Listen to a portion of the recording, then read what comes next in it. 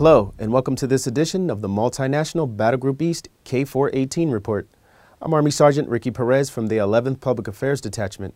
This week we highlight Fort Hood's own 238 Cav paratroopers with a story on an exercise they performed in Kosovo, where they conducted the first airborne jump the region has seen in over a decade.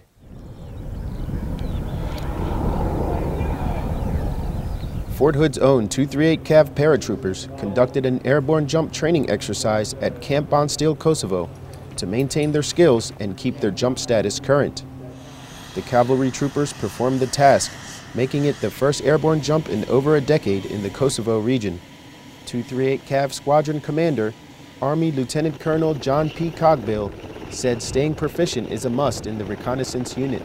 And this is not necessarily something that we would do here in peace support operations, but because we are a long-range surveillance squadron, we do have to have the ability to do this back at Fort Hood. The airborne exercise gave the paratroopers a chance to practice the necessary skills that will keep them mission ready.